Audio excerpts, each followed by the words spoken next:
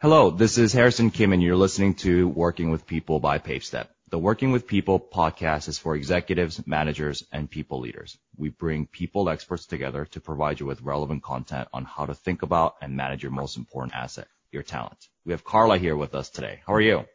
Hi, Harrison. I'm well. How are you? I'm good. Thanks for being here. Thank you for having me. So today we're going to be talking about managing people through change initiatives, whether it's a big project, small project, a process implementation or culture, whatever it may be, change management and just thinking about how people need to go through these initiatives is a really important piece. But before we dive into all of that stuff, tell us a little bit about who you are and what you do. I'm Carla Rojas. I am a talent optimization consultant with 20 years of experience in human resources. And what I do and how I help my clients is by helping them create, develop, tweak, implement, you name it, a people strategy to support their business initiatives. So anything that has to do with people, we really dive into the nature of the individual, who they are, what drives them, what motivates them, and form a strategy around that. So how to communicate, how to manage, how to lead individuals based on their natural motivators and drives. Mm-hmm.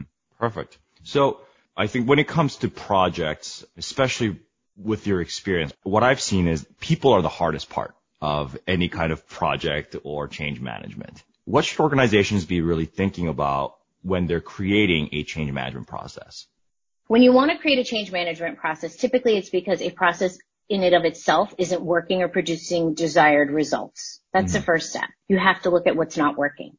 Other times that change management processes come into play is when there's a merger or an acquisition of some sort, when there's an executive leadership change at any level, so whether it's senior or mid-management, when there's a restructure or a refocus to bring a new product or service to market.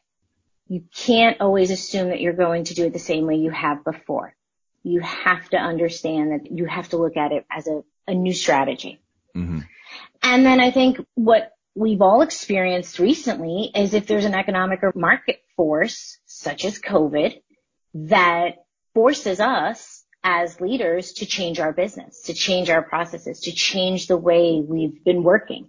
Right. Yeah, that makes a lot of sense. So when you think about like launching these major transformation efforts, whether it's an M&A, whether it's transferring everyone from the physical office space to their homes, what are some of the common mistakes when it comes to those initiatives and managing people through these initiatives?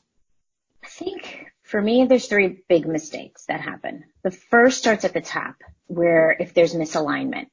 If there is no alignment at the top in terms of the strategy, the leadership team, if they don't agree on the change initiative, it's going to flop. People will see right through it. They're not going to jump on board with it.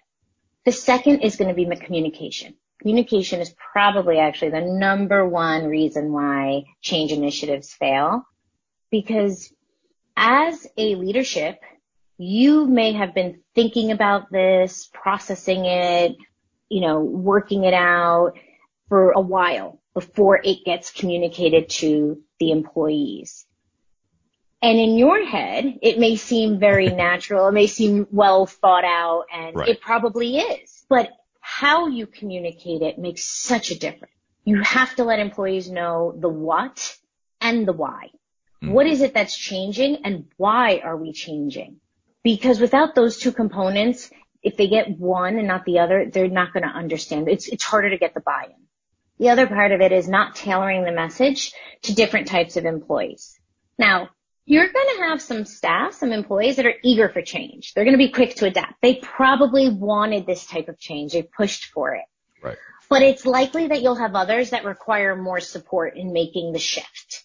So whether, even if it's mandatory for everybody. So working from home is a perfect example. It's like, well, we have no choice, right? We can't go into the office. You have to go work from home. Okay, but understand that there are going to be employees that might need some support. Do they have the right equipment? Do they have the right monitors at home? Are there other family members at home and there's space that's lacking? So it's about really understanding and having those conversations with people ahead of time, during the process, and even afterwards to ensure that there is that they're finding success with the change and they're willing to make the change. And then I would say the last thing is lacking the reinforcement or follow through regarding any new behaviors or systems in place. So it's like, okay, we're working from home now. You communicate to people, you tell them what's expected of them, you tell them what is required, but then you don't follow up and you just assume that it's happening. Mm-hmm. And you let time go by and you don't check in and you don't say, hey, is this working for you? Do you need anything else? And that's a mistake, right? Not following through or following up or reinforcing, like, this is what we're doing now. We're working from home. It's not about you get a free day off Right. and you can log in, answer 2 emails and you're good for the day. Like, there has to be a level of expectations and requirements for changed behavior. And that needs to be communicated and enforced. Yeah, I think the last part is definitely important as well, right? So you just talked about alignment, communication, and reinforcement or follow through. And I think the last part is where a lot of people forget to do, right? Because it's like, oh, it's a big project. We're going to kick it off and we're going to have this awesome impact and everyone gets excited about the first 2. And then the last one, people tend to lose the excitement a little bit, right? Because they're like, we finished this thing. That's great. Everything's working. And then you move perfect. On. Yeah, exactly. And that's the thing that I think to your point, they fall flat. So you've talked about 3 areas where people could be making a lot of mistakes. What drives successes in those areas, especially around communication, right? What should people thinking about, whether it's, especially when it comes to people, they're going to be like HR leaders or executives. What kind of big drivers should they be thinking about in making sure that the communication is done well? That's a good question. So I think with organizations that experience success during times of change, what they typically do is they create a framework that supports those 3 elements. And the framework actually consists of 6 components. Of those 6, it's pretty simple to remember because change is the acronym. So communicate, C is for communicate, the need for change to different audiences in targeted ways. And I spoke a little bit about this before when I said, in addition to supporting some people that may need some support with the shift or even communicating to the people that are quick to adapt to the change, you want to be able to target the message in a way that resonates with them. And the way to do that is to understand what drives individuals, what their underlying motivation is. And if you can understand that, then you can craft the communication in a way that resonates with them. The second H is hone in on critical behaviors and skills that accelerate the performance. So what does that mean? If you're making a culture change, if you're making, if there's a leadership change, if there's a merger and acquisition, you really want to understand what it is about the individuals or the team that makes them successful. What is it about them specifically? Is it a skill set? Is it a specific behavior? Are they all proactive go-getters? And that's why that particular team, let's call it a sales team, is inevitably successful. Well, now you're changing their compensation plan. So how do you create a communication plan that still motivates the go-getter and rewards them for their effort? Those are things to think about.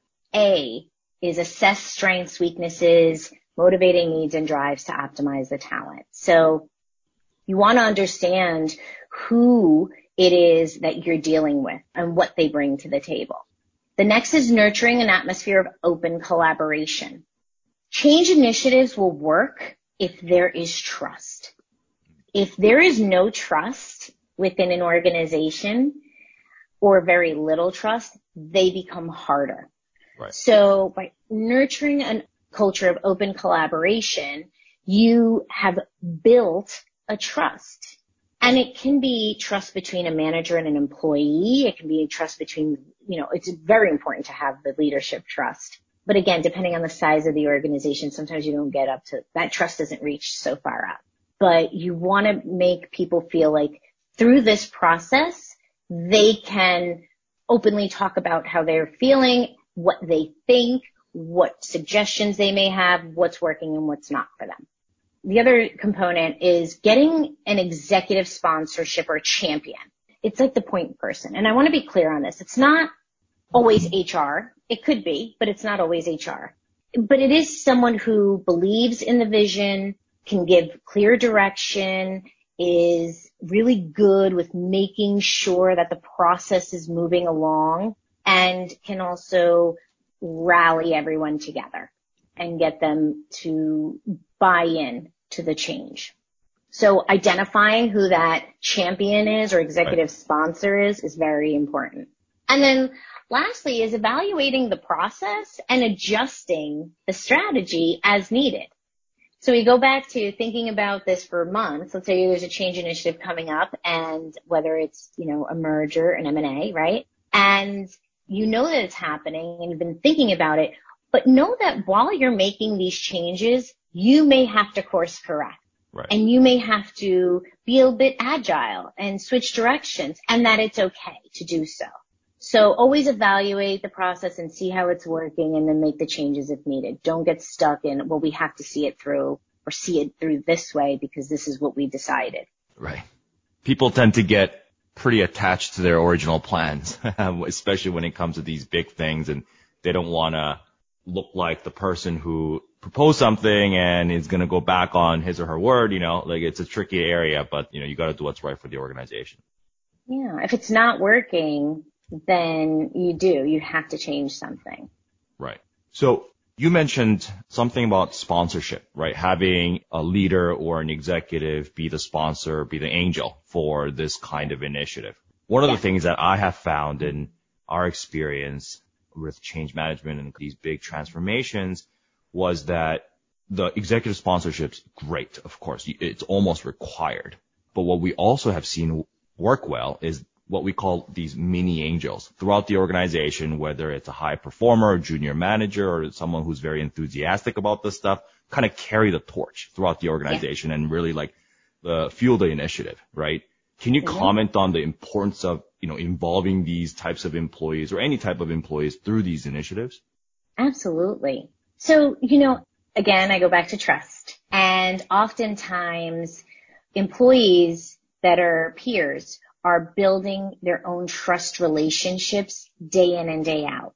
And it's almost more common to find an employee who trusts another employee before they would trust their own manager. And that's not, again, like I said, that's very common because employees feel like we're in this together. Right. I've got your back, you've got mine, I'll cover you, you cover me. And I think that, and they feel also like they're on an equal playing field.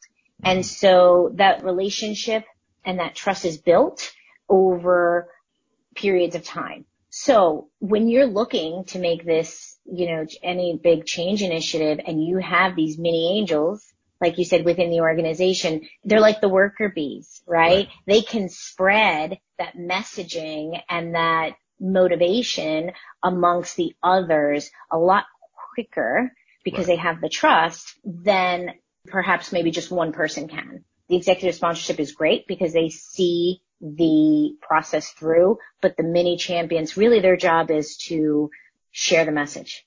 Right. Share the vision and say, come on, let's do this. Let's rally, getting everybody rallied together and saying, we need to do this and we're all going to benefit if we do this. So absolutely, I agree with that. And I think, again, it's built on trust. Yeah. And that's why a lot of these big companies have cohorts when they're hiring, not only just from administrative efficiencies, but also you want to have this cohort mentality where you're going to become good friends or potentially best friends with some of the people that you started your jobs with. So I think that's absolutely powerful. So on that topic, right, can you give some specific examples on how organizations have really involved employees in these initiatives, right? Some tactical things that you could share? Yeah, absolutely.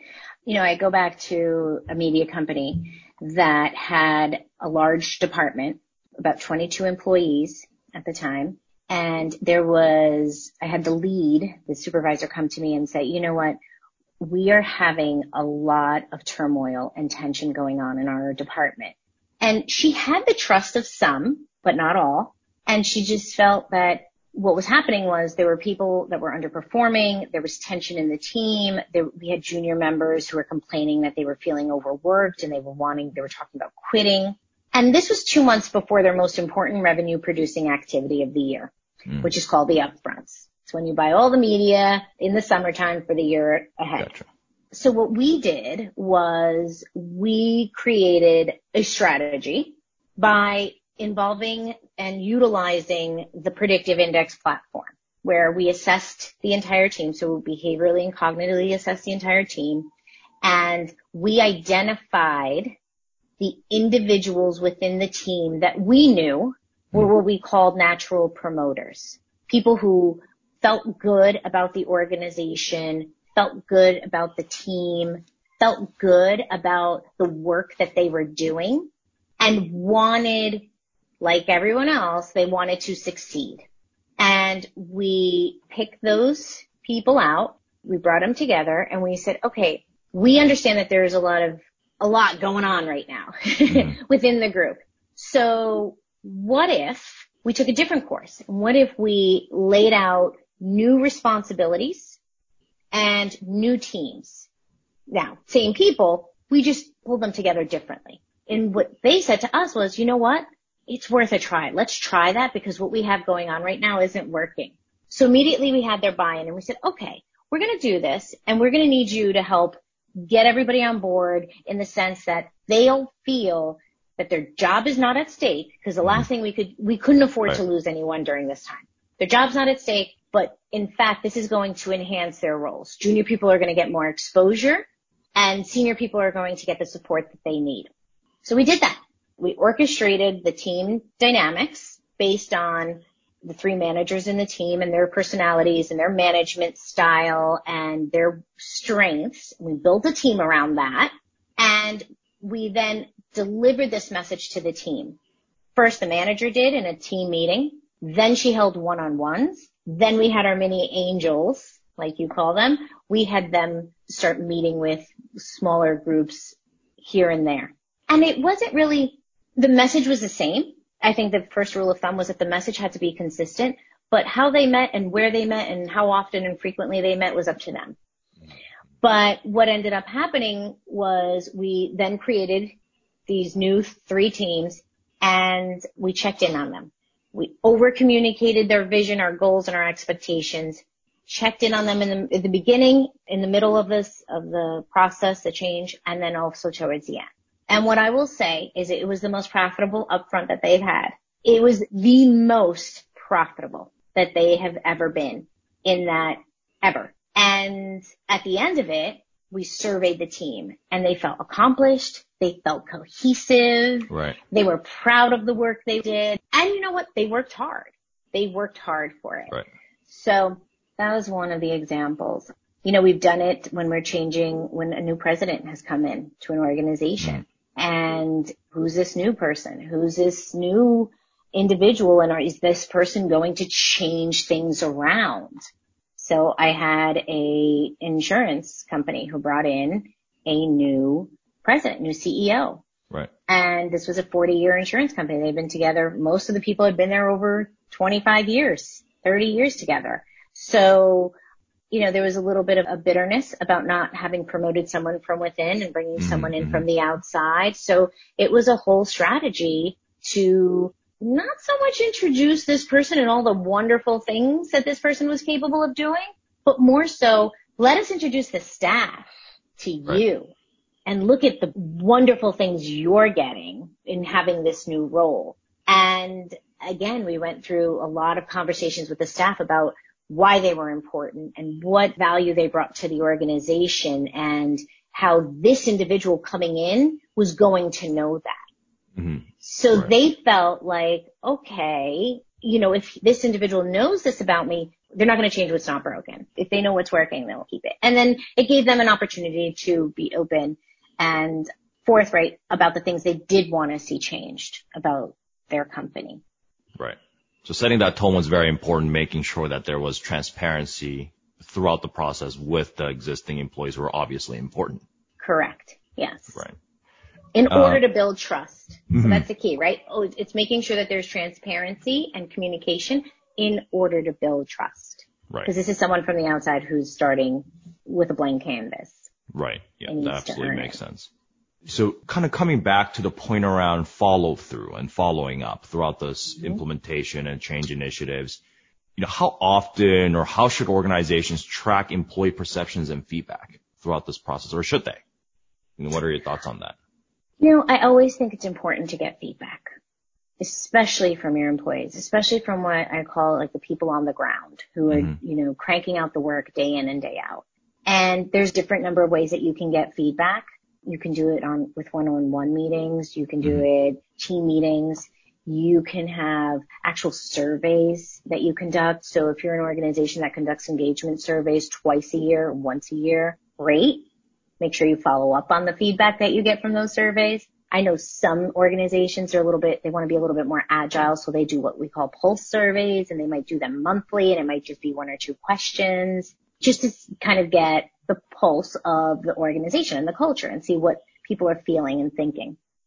So I think that's where you get your feedback. That's where you get your information, and that's where you get the data you need to determine what, if anything, or what kind of change initiatives need to occur.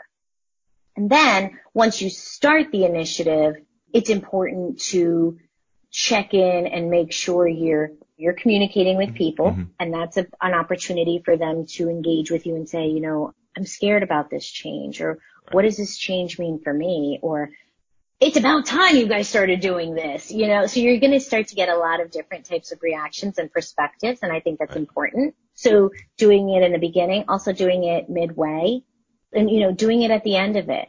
And sometimes there is no end, right? It's hard to tell the end, but maybe looking at it like 3 months out or 6 months after you've finished your last step in the change initiative to see how things are working. I don't think there's no way you can ever over communicate unless you're saying the same thing and not doing anything about it. Then that can go wrong. But over communicating and checking in with people and understanding how they feel about things and how they're reacting and what their feedback or what their perspective is, you can never do too much of that. And so I think as an organization, you just have to be mindful that if you are asking people for their feedback, you better be listening. And you better be acting on that feedback, because to just ask and not do anything about it is going to be disheartening. It's going to kill the trust, and they're not going to want to provide any more feedback for you. Right. That makes sense. Well, thank you so much for your time, Carla. This has been really, really good. Where can the audience find you and your thought leadership? They can find me at carlarojas.com, and always reach out, LinkedIn as well. They can always find me on LinkedIn. It's Carla Rojas. Awesome. Thank you for listening to Working with People by PaveStep, everyone. Feel free to check out other episodes on pavestep.com/podcast. Thank you, Carla. Thank you, Harrison.